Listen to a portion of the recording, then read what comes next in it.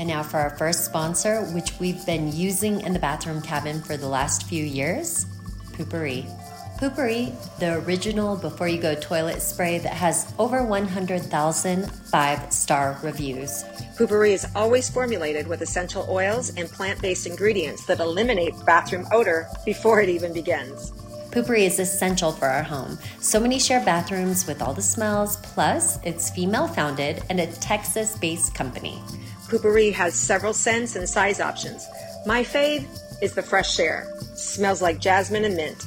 And my favorite place to stock up is my local Target. So easy to add to your next curbside pickup or online order. Plus, if you have any upcoming travel, aka sharing bathrooms even more than usual, Poopery 2 ounces and the travel size 10 milliliters are TSA friendly. It's always mandatory on our packing list.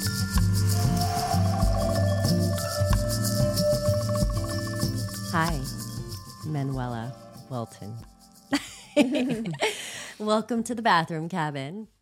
Thank you for having me. Do you want to say the bathroom cabin? Bathroom. Isn't this a cabin? It is. I never thought of this bathroom as a cabin. We call it the bathroom cabin. Do you really? Yeah. I just call it my bathroom. That's funny. Anyway, welcome to our podcast. Thank you. I'm so happy you could come. I'm honored to be here with both of you. Oh, thank you. We figured we'd get you across from us and find out all the things. Yeah. I mean, you know, we've only met, maybe a year ago, year and a half ago, something like that? Lifetimes, yeah. But a year ago. Exactly. This time. Yeah. Manuel is one of those people you just go super deep with energetically, and then you figure out the story later. So that's why we're here. Yeah. So tell us a little bit. Who's Manuela? Well, I was born in Colombia, but I only lived there for 5 years and went to Portugal with my parents, and that began this traveling experience of really getting to know that there is a world outside of where we're born. And I started really learning that in this humanity, we connect through different culture, and our language is different, but our movement is the same. And there's something inside of us that connects, even though we don't speak the same language. And later on, my father spoke about the government back in 2000, and my mom had a ballet school. I'll tell you about the government in a little bit, but my mom had a ballet school, which really informed who I am today. She would take ballet shoes and go to the streets and exchange them for guns and knives. Whoa. With kids on the streets. Wow. And would give opportunities to these kids to dance and to move and to heal through ballet. And she had daughters and sons of presidents in the same room. So this was like a two worlds meeting through dance. And she connected those two worlds, and I lived in her ballet school, just learning and moving and having experiences with both people that had nothing and people that had everything, and understanding that in reality it's all the opportunity that we get, you know. And my father was a writer, which I also would spend a lot of time with him in front of him writing. And so those two worlds informed my inner compass. And my father wrote about the government back in 2000, one of the first people to write about the corruption that was happening. And we were 9, and I was 9, and got a gun pointed and had to flee right away. So my dad and I fled Colombia, and with one bag ran out to the United States, which was the only visa we had. And then my mom and brother came after, like 2 months later, after closing up their life. And wow. Again, barely spoke any English. I spoke English. My father didn't speak English. And it began this, like, again, more understanding of our humanity, our depth, our way to, like, kind of feel different. I feel like always, you know, a story that takes me back, and I always share in these spaces, is that I saw dead spirits when I was little, and I would have tea parties with them. It was mainly my grandparents. Wow. And that made me, I was very alone when I was younger. Yeah. And that made me understand also that there was something bigger and more. There was always something more. Wow. And that also informed that there was something more than just this human flesh. And I started seeing colors and I heard things, and I would, and Colombia was a very violent place at the time. So I feel like all that energy would come to me and like try to transmute it. And then I closed it. And later on, my parents, we traveled around the States because of exile and belonging. Mm-hmm. And then we went to Maine and New Mexico. What different environments? Very different environments. Yeah. So Maine, it was the first experience that I had of racism. My dad and I were very different than my mom and my brother. Our skin is a little bit darker, and I think that was really important for me to understand that, like, I never really, our families were, my mom was English, Scottish, my dad was Colombian, Native Colombian. And so that, again, that polarity, it's a theme in my life to understand kind of the black and the white in all sorts of spaces. Yeah. Wow. So that first experience was in Maine. That was in Maine. Yeah. And actually in Maine, which we'll loop back in, we went to Boston, very recently arrived. And my dad had a talk at Harvard University. And so I went with him. He would take me everywhere. Him and I were like so close. Oh. And he was a political science teacher. And so it was all about politics and leadership. And that's also what informed later on what I did. And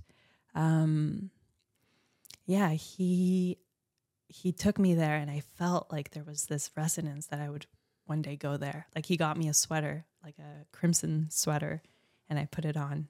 I'll loop it back. And I really felt that was important at the time. But then we kept going. Maine was rough for us. My mom really, like, coming from a place of full heart to like close up. Yeah. It was difficult. The Puritan. Yes. Back then. Yeah, exactly. And my mom was incredibly intuitive, so connected. Mm-hmm. And so that was kind of slowly shut down. Would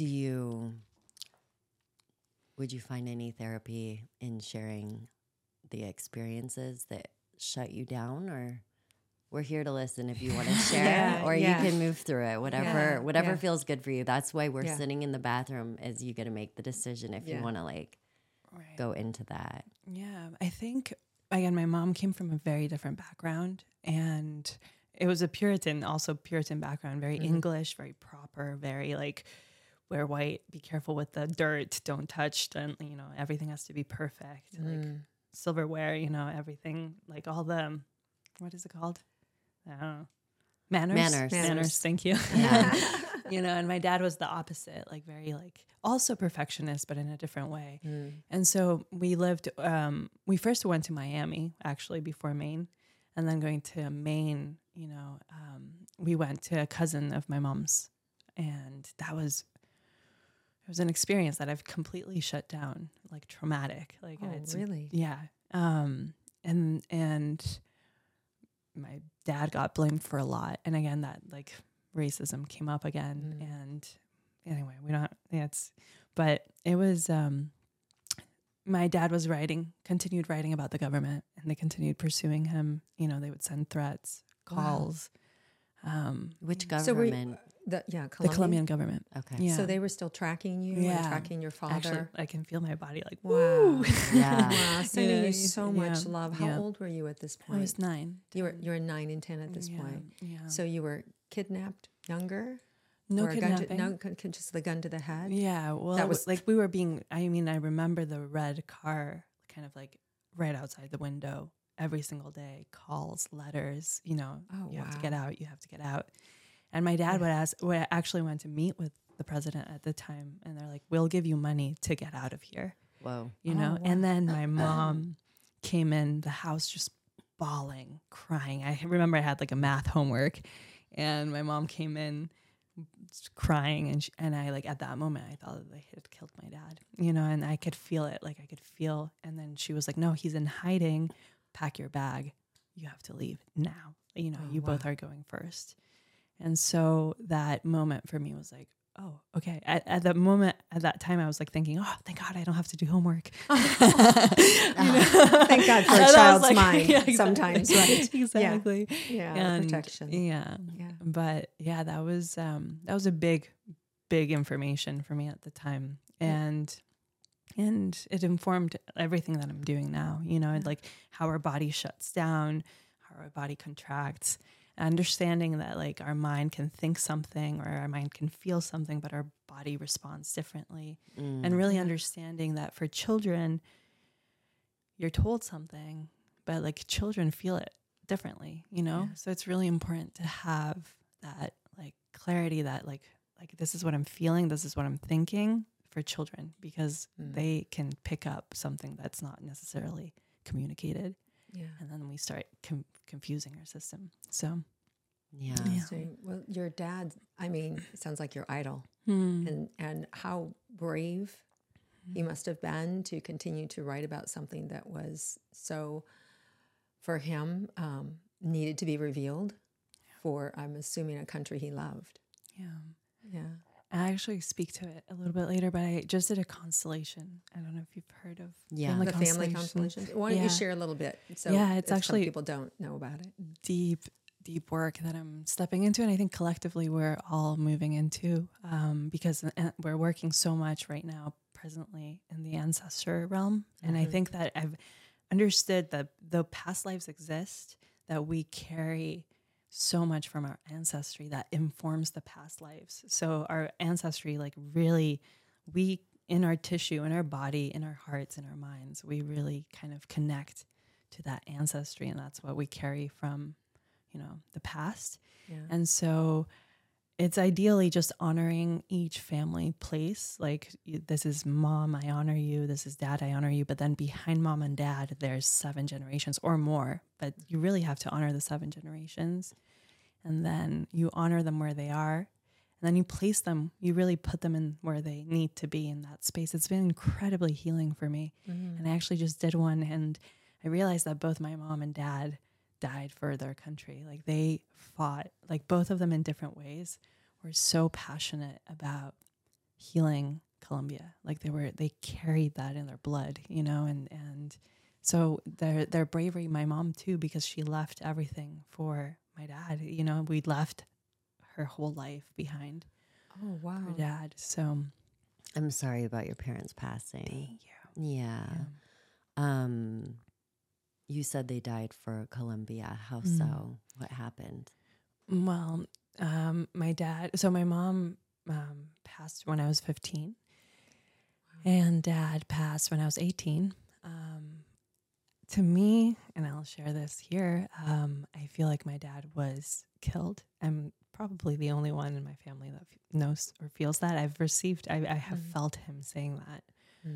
There was never an autopsy. So that, to me, like, police said no to the autopsy. And so I think that till the day that he lived, he spoke some sort of truth that he felt was true. Who knows if it was really true? But I really feel that he felt something.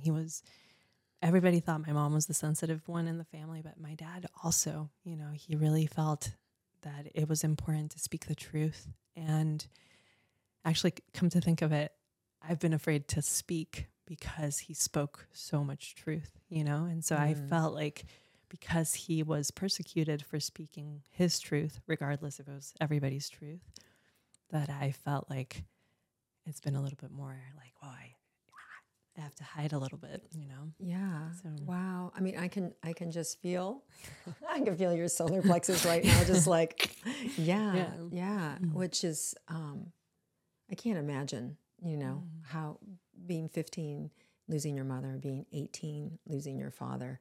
So what got you through? What got you through those at 18, not having any parents? And I know you said your siblings were much older than you.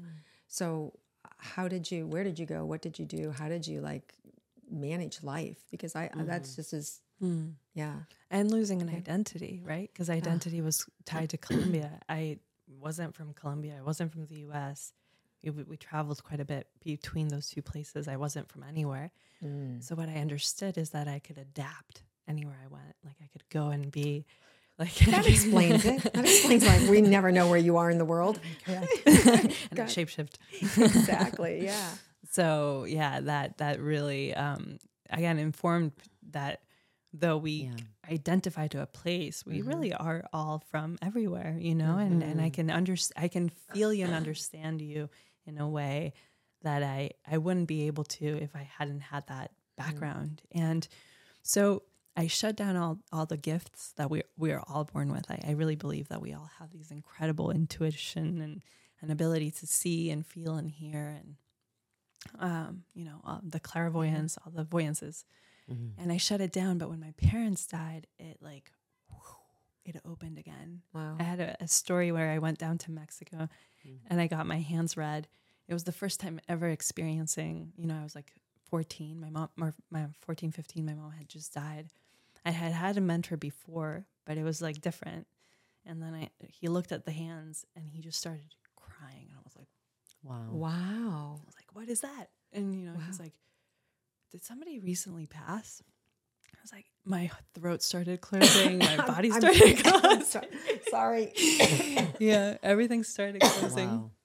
And I was like, wow, okay. And then my body started shaking and I could feel her behind me. And I was like, I remembered that moment where I was little and I could see all my grandparents. And I remembered there was a remembrance there. And he said, oh, too much. But he explained everything, he explained how she died. And I was like, okay, this is real, and I remember calling my dad and I was like, Mom's here.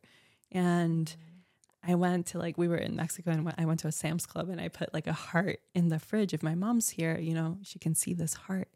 And later on, my dad calls me and he's like, did you put a heart in the fridge? I woke up seeing a heart in the fridge. And I was like, wow. The heart that I had drawn in the fridge in Sam's Club somehow made it in the fridge that he was in New Mexico. And we had this, he didn't believe in any of this, and he was like, I was shaking, I'm feeling so much energy.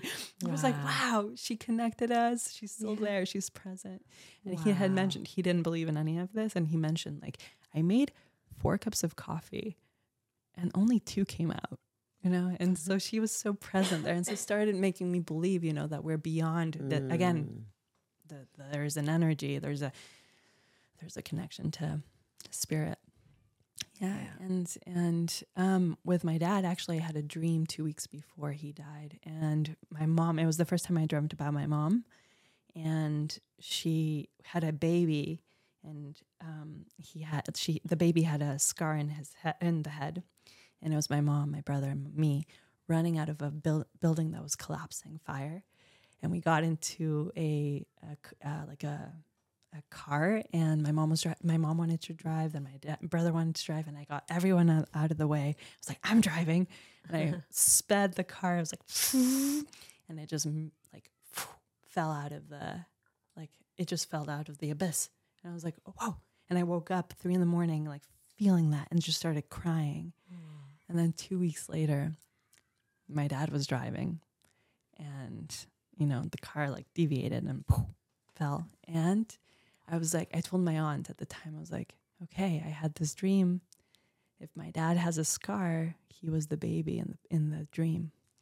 And I went and looked at his body and he had the scar of the baby. And I was like, okay. So there was connection between spirit, dreams. So I started understanding that this world is so much more than this again. And I started studying with teachers, healing. I had incredible support. I went to Mexico and backpacked I was at college at the time. I dropped out, and I went and said, this is important. I need to heal. I had a family, my aunt was ready to support me. I had a family in Colorado that brought me in and really was my support system. And I felt so held to just heal. I feel like this is my wound. It's I knew my parents were going to die early when I was a baby. I could feel it. I was always worried that they would. And I had a vision after a year there of healing and having all the support to just release all the trauma, the first part of my life. I had an image that I'd be traveling for school. Like I would go back to school, but I wouldn't be doing it the regular way. I wouldn't be in the institution. I'd be moving around and seeing and learning from different cultures. So I went back to New Mexico and I started looking up World College, Travel College, Moving College, all these different things. And then I found Global College. And it was a 4-year school where you traveled for the 4 years and learned from experience. And didn't go back to the building block. And so I found it and I applied and that's where I went. And so I spent 4 years learning about different cultures and ways of healing. And I did a thesis on ritual and community as a way of bringing community together, and really dedicated to the path of healing myself, and by healing myself, understanding how I could heal and support other people. Just because all of us have a story, all of us have a traumatic experience, and I realized that there were so many tools, people, all of these different help that really could support our healing. And so, can I ask you what did you find to be some of the most potent rituals for gathering community? So I did it. So I went to Costa Rica, Australia, Bali, South Africa. And then I went and we tied it back up. I did it in 3 years because I already had a little bit of college behind me. Mm-hmm. And South Africa and Bali, the ancient ways of I think Bali has, the veil is thin. Yeah. The veil is very, very thin. And they believe in dark as much as light, and they believe in embracing the dark and the light in order to create wholeness. I love I really spent a significant amount of time, not so much in the touristy areas of Bali, but really diving deeper into the culture and realizing that there was so much shadow within the beauty of that land. One of the beautiful things that they do is they do offerings every day to the gods. Yeah. And they have little food in them. What I love witnessing is that the gods are the ants, and they come and eat the food.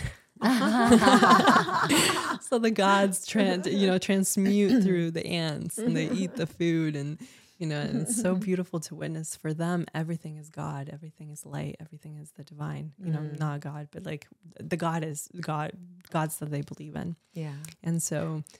Ritual is a space of communion with ourselves, with each other, with the natural world. In South Africa too, it's the dance, it's the movement, it's the body, it's the the healing through the music. For me, music was the first language, and then music, bringing it into our body, and that really informed later on what I continued to do, which is through different other teachers also learning about dance movement as a way of healing, and to go into trance. So many cultures have gone into trance in order to get out of the mind, get out of the the body, so that the body can heal, but also the spirit can see that there's so much more beyond this realm. Yeah. Wow. What an experience. That was not my college experience. Same. Yeah. Wow. Beautiful. I had no idea there was a world college. How cool is that? Global college. Global college. It's changed a lot, I believe. Now it's more institutionalized. Before it started in a van going from North America to South America, and it was only 7 people. It was called Friends World College. Wow. Yeah. It's incredible. Yeah. You've since been to Harvard, and you just graduated. Congratulations. Congratulations. Thank you. That sounds like it must have been a very different experience than the global college. What drew you into that one? Right. Yeah. So after global college, learning again, we have so much potential as a humanity. I do believe that if we were all living in our gift, we would be somewhere else. That's my philosophy. If we would all bring our gifts out, that's where our world could thrive. And if we were seen for your beautiful family, your kids, they have so many gifts that are being honored right now, and that they're going to grow without shutting them down, to bring that into the world, in love and light, So that made me want to understand how leadership is like formed, right? If our leadership right now is what it is, like how is it formed? And I think a lot of leadership comes from the oldest institution, which is Harvard. And so it was an experience, a 1-year master's, and learning a lot about myself. So the story behind it is that I didn't really believe that I could go there. Like, who was I to go to a place like that? But I also understood that I had a story to tell and a story to share. And so my father, the week he died, he wrote, he continued writing and kind of prosecuted Harvard for having this corrupt government come speak about politics the week before he died. So he wrote a letter and he shared it with me, and then, wow, 10 years later, 10 years later, I remembered, and it was brought into my field, and I talked to the former president, the good president that kind of, Santos, who brought in the peace deal. And I realized that, again, there was a bridge between like the former guerrillas and the civilization. Like the guerrillas weren't being accepted into our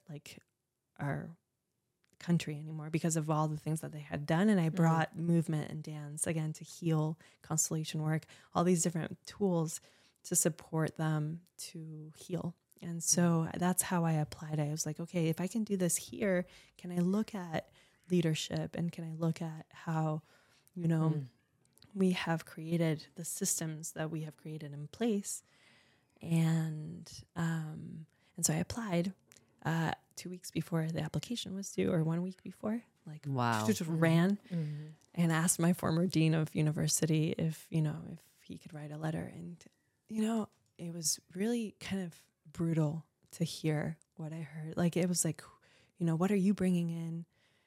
Who are you to come to this place? Like, all they want is money. Yeah, there was a feedback from Harvard, from my former dean of college. And so he said all these things of like, are you sure? Like, are you capable? Or are you, and wow, the energy there was like, wait a second, like a lot of doubt. Wow, doubt, and like all the doubt that I had about myself come up, and like, like it almost felt like, you like Harvard, this is a big brother school, this is like the school. Are you really thinking about coming? And when we had this conversation, I was like, I don't know if I want a letter of recommendation from you. Thank you. And that was 1 day before the application was due.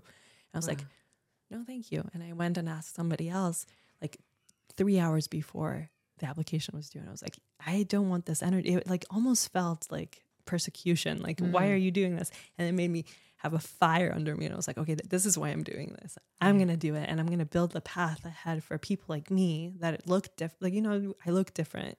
I am different. I'm a woman, of course. Harvard didn't have women until like 1980 or something. Don't quote me on the date, but it was very recent. There was a lot of pictures of men. I was like, I think I've been here before. I'm going to go, I'm going to do it. And you're doubting me. I'm going to even do it more. Yeah. And this is why I'm doing it. Yeah. So I sent in my letter, and then March 3rd at 3:33, I opened an email from Harvard, and it was like, you got accepted, And so there was a lot of doubt. As you know, you were part of the journey, and you helped me come through. And I know. Thank you, because wow. Well, I was just like, Harvard. I remember you shared it with me, and you said, I have an opportunity to go to Harvard. I'm like, what? And she said, I don't think I'm going to go. I'm like, no, are you kidding me? You have to go. Yeah. You're the type of person who needs to go because the educational system needs to expand to have all this new learning that's ancient but yet new. So I see you as a bridge that's just this fountain of energy that really shifts people's perspectives and their experience and can heal and recreate. And I was just so proud of you. I'm like, I'm going to cry for doing it and following through. And I know how terrified you were. And just like, wow, just really, wow. I'm so proud of you. I'm so happy for you. I'm so happy for us because you're making such a big difference. So share with us a little bit about, what you learned, what you discovered, all of that. I have to give it up to this one. I didn't know you then, Kim, but I remember calling Peggy and being, hey, I don't think I'm going to, there was so much contraction. I think as women, like we get placed into these spaces and it's like, are we really enough? Do we really have enough to give? Like all these, it was beautiful. As it happened, that man told me like, are you like, who are you to go? Are you sure? Like, wait a minute. Wow. This is the conversation that we have. This is what we are told. We're not enough. We don't have the tools. We don't have the money. How are you going to get the money? Like, I just want to say like, thank you everyone who supported this. And like the minute this all happened, everything lined up because if it's meant to be, it's going to line up for you. Like, you are capable and you get to do whatever it is that is in your path to do so. And so if you're willing to trust. Exactly. And it all goes back to spirit, right? Trusting spirit. Yeah. Because your parents were coming through. Remember that I was in the car, you're coming like, I don't think I can do this. I'm like, stop. And the energy of your mother and father just in the background yelling. And she yelled at me. Yelling in a language I don't know, but I knew enough to know they're pissed. You're doing it. Like, stop, slow down. Yeah. Love yourself. This is your time. Yeah. Did you share with Harvard the letter that your dad wrote? Yeah, I was curious about that too. No, but I knew I was coming for a reason. Again, I full circled there, and I know it's coming. Like I feel like I have to, like really clear my voice, and I think at some point I'm going to come back and speak, and it's going to come out. And I have the letter. I have the letter ready to go, and I think it's gonna. Yeah, like there's a connection here. Yeah. It's not there yet, but I'm going to share it at some point. Yeah. Can you share your parents' names? Yeah. Fernando Garavito and Priscilla Welton. Yeah. Beautiful. Yeah. Thank you, Mom and Thank Dad. you, Mom. Big spirit. Yeah. To follow up on what Peggy said, what were your Harvard takeaways that you want to share with us today? So many. Yeah. Which ones are nearest and dearest to your heart?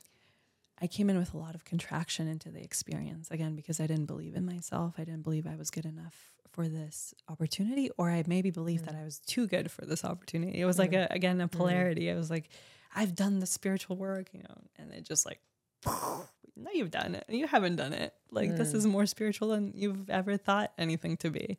This was finding your voice, finding yourself, finding your core.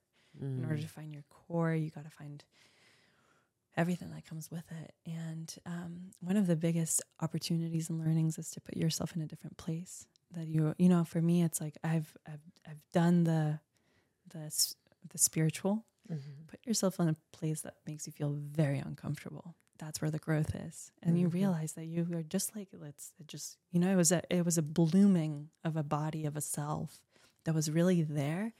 And then it just like layers keep coming out and out and out. And it was just like surrendering more and more and more and more to everything. And really, it's all very easy.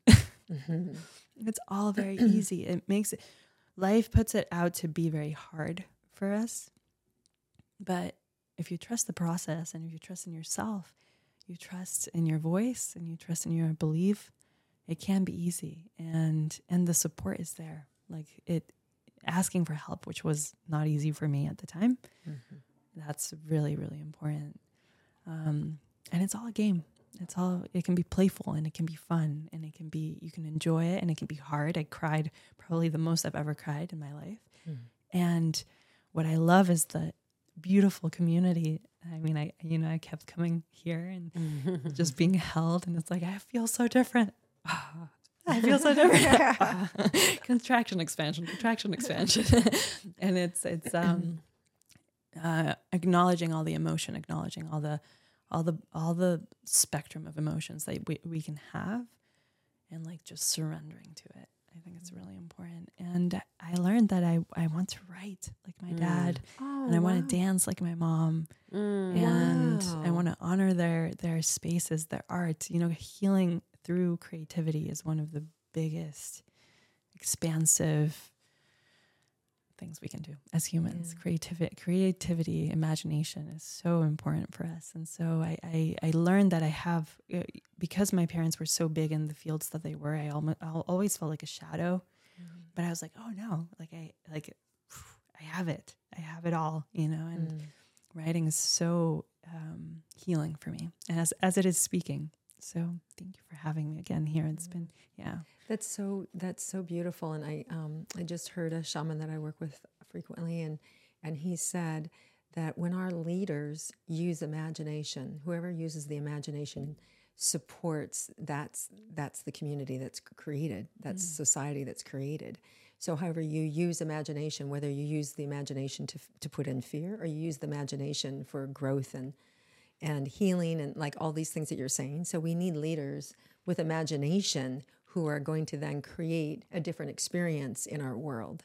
And so you're just one of those leaders. She got the little jolt of yes in her back. Yeah. And I think we had an experience recently of coming back to childhood, right? Like to honor our children inside of us and to play and to imagine what is possible. We get fed so much negativity, mainstream movies, TV shows, all of it is negative. Can we imagine a world where it's possible to come together and heal and be together and connect and play and be in joy? And, you know, I do honor that there are communities that don't have the support systems, but it is about building that for each other. And I think one of the biggest things I've learned recently is that by doing our own healing, we're supporting not only our ancestors, but we're supporting the generations that are coming in front of us, but also our healing is your healing. My healing is your healing. Your healing is your healing. Like we can just, our field healed can really just connect each other and imagine what is possible in this world. It's so true. It's all the quantum, right? Yeah, we're all connected. That's right. Yeah, it's the beauty of it. Yeah. So what now? What next? What are you generating now? Now that you've graduated Harvard.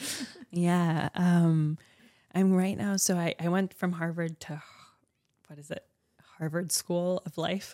I continued learning, and I'm going back to Mexico right now to continue learning more tools to support transformation in humanity, but ancient ways to heal. Harvard gave me the kind of capacity to hold myself and my body and like my believing in myself in order to bring these ancient healing modalities into the world and understand that we have everything we need in order to transform the world that we're in. And so my work really is about transmutation and transformation for like the whole. And so it's bringing the old, the ancient into the future and finding ways into like bringing those two together. There's a lot of images of what's next. There's actually too much, but I'm following. I really want to continue learning about leadership. I really want to continue learning about how we can bring your kids into leadership, like to bring in these like essence, like, you know, that like kids. I want to work with kids also. I think that like honoring that and like allowing them to grow in that, like in that magical world will create a magical world around us, you know, and as my mom did, like to bring in those who haven't had the opportunity with those who have, and building bridges of connection. And New Mexico for me is very important because it connects like Spain,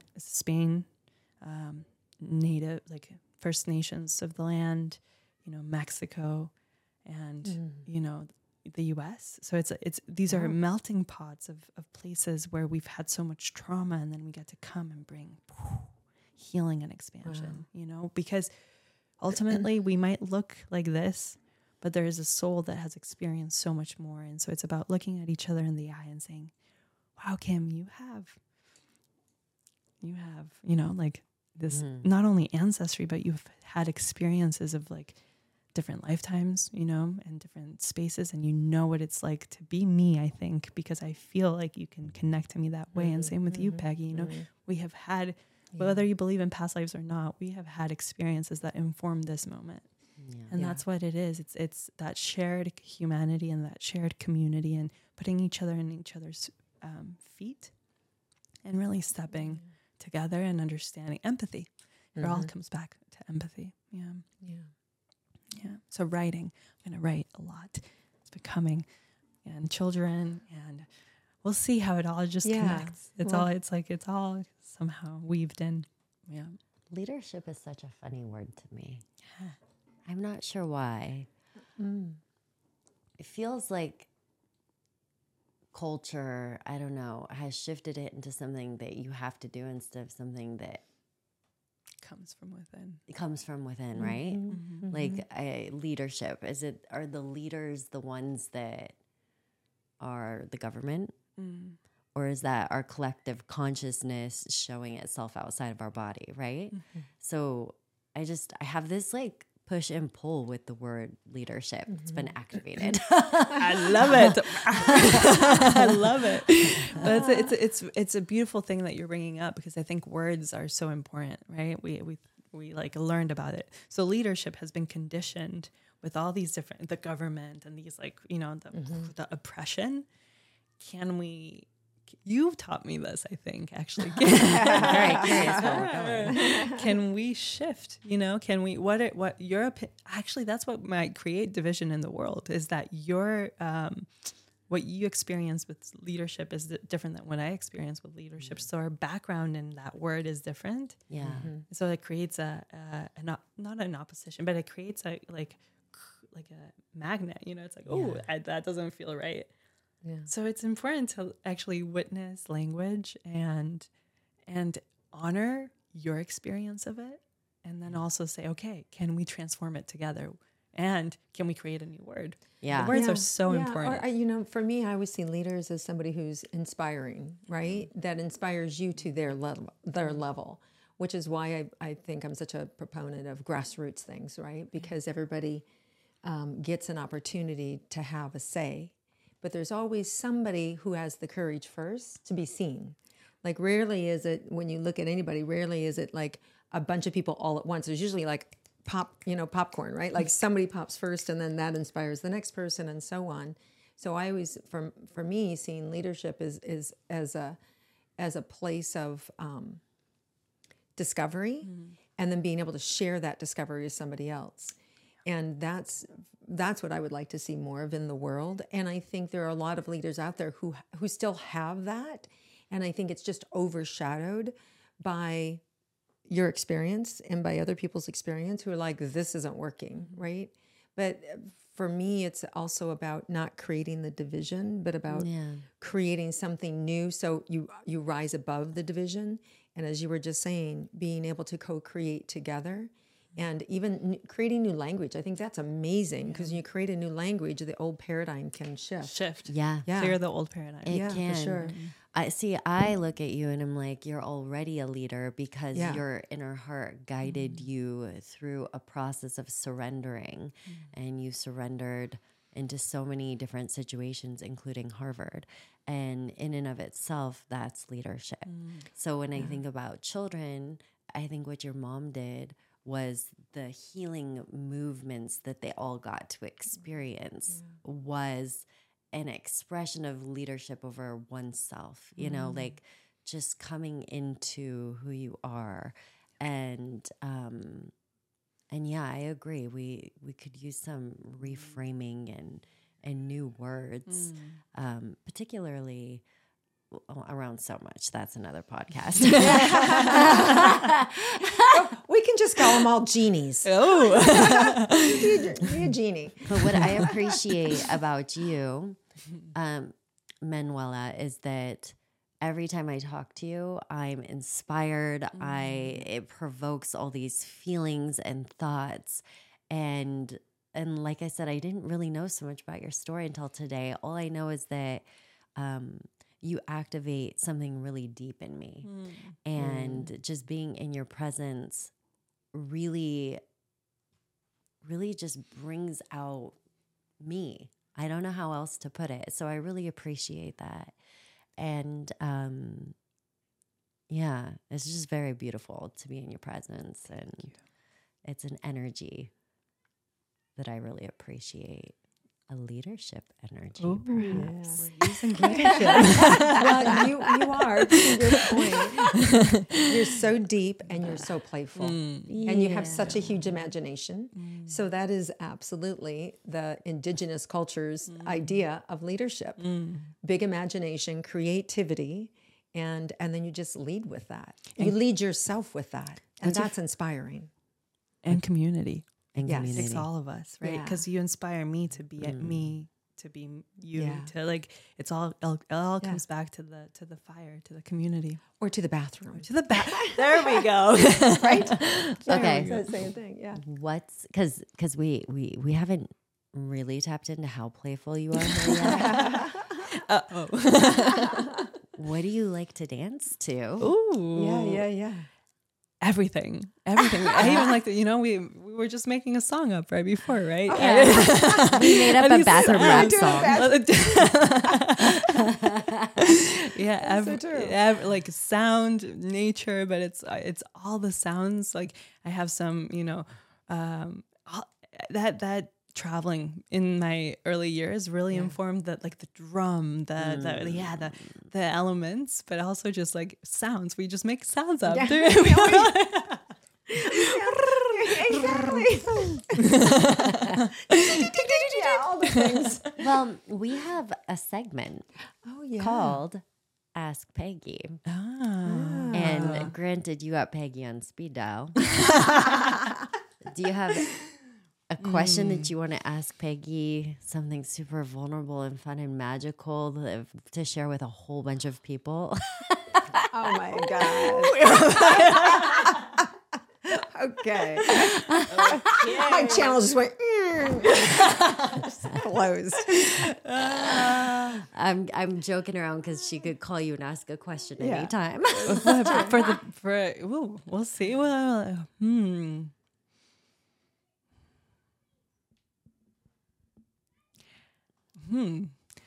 How do you see us shifting collectively? Oh, wow. That's really interesting. Well, I think it's what we're talking about right away. What's coming up is through imagination, through self-discovery, through letting go of the resistance for change and resistance within yourself and our inability to accept responsibility and to be able to create a safe space inside of ourselves. And when we create the safe space inside of ourselves, we allow then for our faults. We allow then for the challenges, for the shadow side, so to speak. And when we can then lean into self-acceptance of that, we can then reflect outwardly and accept everybody else and their faults and their lack of leadership and the way we'd like to see it. And that will then start a healing process and then a coming together and a celebration of like, wow, I hurt you, and be able to hold space for yourself. But it starts inside, right? So we start inside. And I think that's why we have such a spiritual revolution right now for people waking up to, first they see what's wrong outside, and then they recognize you can't change it from the outside. You have to change it from the inside. So when you start to stop and reflect on, not like when you have an automatic reaction to something, you want to not react, but you want to stop and you want to be able to have a different choice, right? And when you can start to make a different choice inside of yourself, the world around you can break apart and start to see more light and more beauty and more acceptance. And it's just this patterning, right? A new pattern inside of ourselves. And so the external, and then that gives everybody else a way through. When they see leaders taking responsibility and ownership of their own suffering, of their own lack of humility, when their own instability, it will shake everything up, which needs to fall apart, right? So this is like, what an amazing time to be alive, because this is what's happening around us. And so I like to think of it as the division is the cure, right? But the division within ourself, to be able to see, I'm not going to be divided inside of myself anymore. That polarity, you have to accept it. We're both dark and we're both light, but you have to allow for it, right? And so it's just that combination of first becoming aware and then becoming of the consciousness of our own awareness and how we're creating ourselves internally. And then that will just flow outward. I don't know if that made any sense, but that was just... I had all sorts of... my heart just like, yes. Yeah. It made so much sense. Yeah. So... Wow.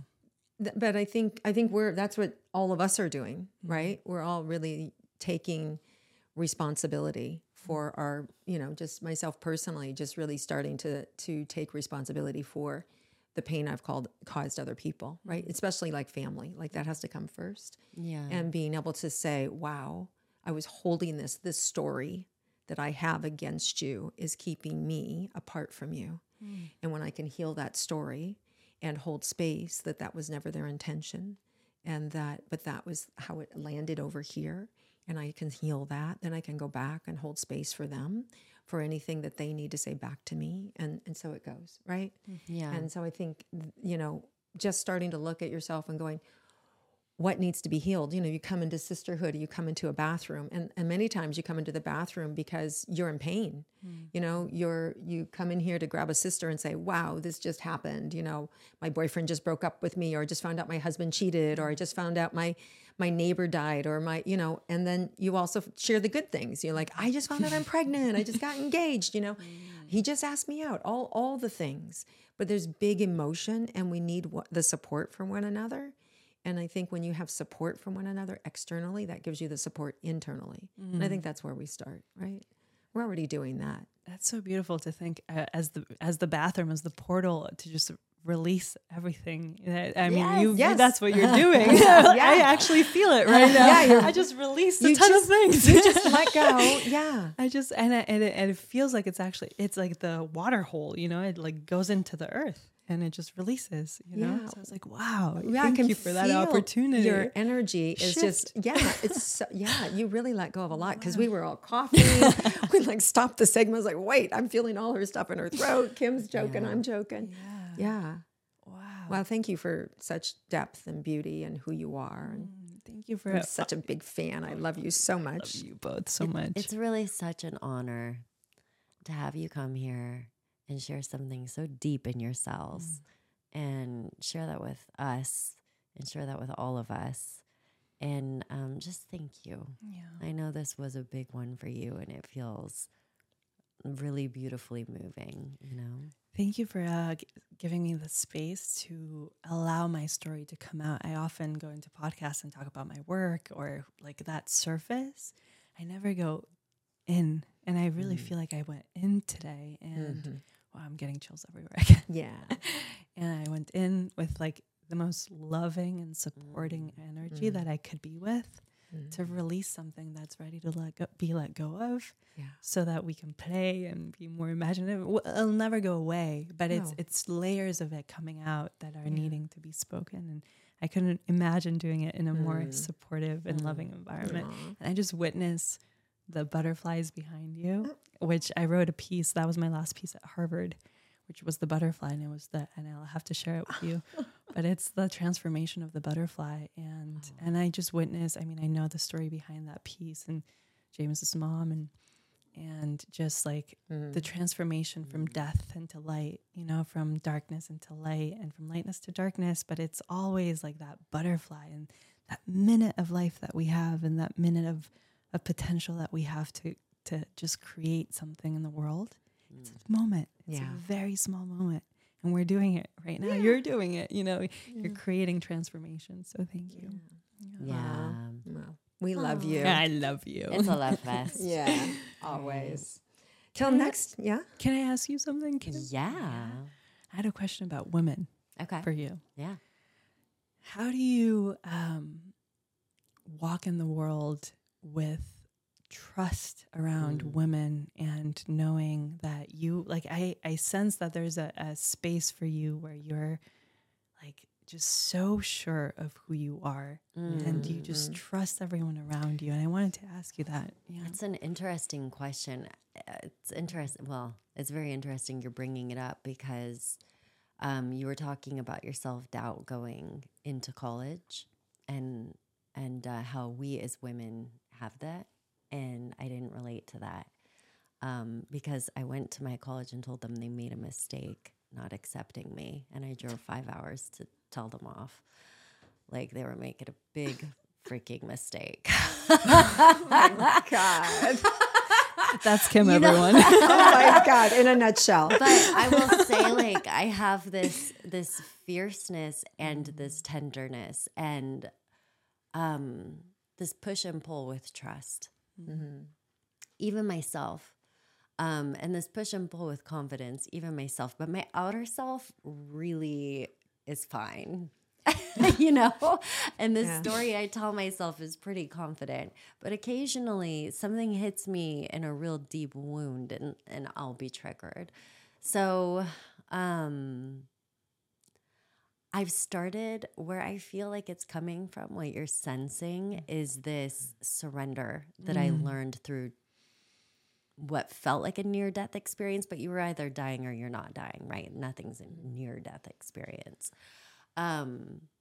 It's just the surrender. So I trust that we got the message to do this podcast and I'm sitting exactly where I need to be. And, you know, it's trusting something bigger than myself. That's what I trust. And I think my children, after having children, it was like, if you can't trust yourself all the way, you can certainly trust who you are now. You've had, you know, it kind of gave me a borrowed confidence that I've learned to integrate a little more as well. Yeah. I don't know. I've known you before 3 kids. She's always been this way. You made a mistake in not accepting me. I'm going to start saying that. Excuse me, you made a mistake. Right? Oh my gosh, you guys. You just walk through the world like this. You really do. You really do. I mean, really, like I've had a lot of sister wounds, cousins, you know, just sister wounds. And you somehow never show that you are so welcoming of always. And I remember Peggy is easy to always be welcoming of. Let's just be honest. But you know, I've had so much insecurity and around just relationships from just childhood, right? Where you're left out by girlfriends and just those things. And you just like, you're just like, okay. Like you don't take it in. You don't make it mean. You're. It's just like you're sort of like, well, that's interesting. It really doesn't mean anything to me. That's true. It's like, well, you if have you don't such grace around it. You really want to be in my space, then don't. Yeah. No. Ooh, that's important. You know, then don't. Yeah. Why would I waste my time with somebody that doesn't want to be in my space? This is why she's my bestie. Well, but like learn. Yeah. But truly, like, why do we do that? I think there's a part of you that also really honors yourself. Like you really are careful. It's not careful, but it's really natural. Connect to people's hearts, and you see that in people, right? Like I feel like you're welcoming, and you just responded to that. And I also think her field keeps it out. That's what I mean. Well, too. Also. You know. Yeah. No, maybe we're working on it. Maybe not. Working on it. But just all to say, you are so authentic and you are so loving and you're so self-confident. Thank you. Just like you said, the fierceness that you have to go drive 5 hours and say, I belong here. And they accepted you. The fierceness to have 6 kids. That takes a certain to birth them naturally. Exactly. Like, wow. Jeez, ladies. I'm coming to the bathroom way more often. But no, the college story was really great because I worked through, if I may take a minute, I worked a lot in high school. And there was a lot of distractions for me also in high school. And I had a boyfriend and life wasn't necessarily easy, right? So my grades, not the best.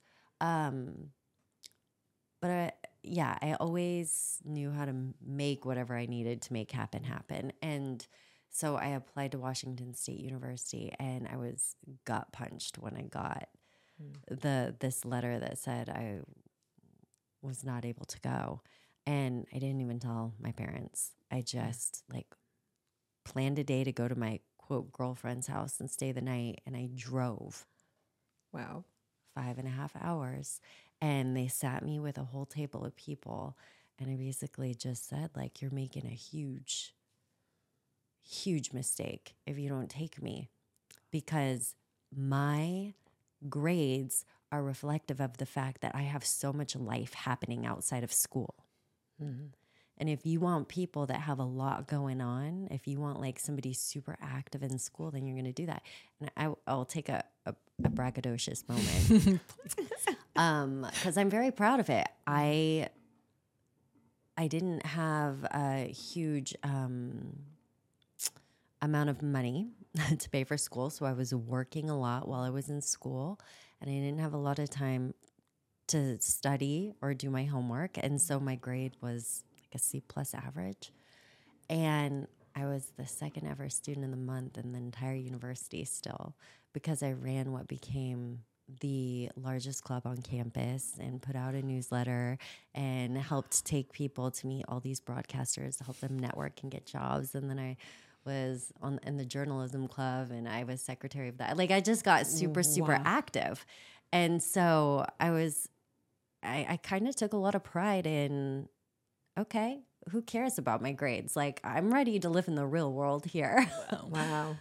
But it would be nice to have some super luxurious time in study, because the funny thing is, now as I get older, I love reading and studying, and how much would I love to write a report?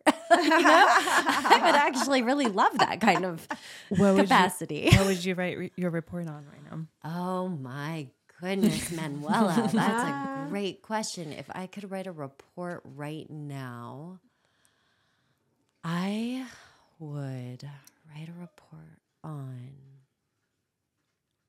the waterways and how what we take in our body goes into the earth, or it goes into a sewage treatment plant, and then it goes into the rivers, and then it goes back into your bodies. And, there's so much around the water systems right now. And I would really dive into that. That's my passion right now. And how you talk to your body. Yeah. The water. Well, the water, right? So the real healing, if we're going into the Manuela version of this, is healing the waters in my own body. And then that reflects on the outside. But I would love to write a report on that. It's not too late. Nope, it's not. Just need a few more hands. And actually, we have Rachel in the other room who is helping film this for us. And Rachel did a documentary on YouTube called The Dark Side of Tulum, which I highly recommend. Somebody, when they found out my passion, said, you have to watch this. It's amazing. Just watch The Dark Side of Tulum. It's great. Wow. All right. Here's your shout out, Rachel.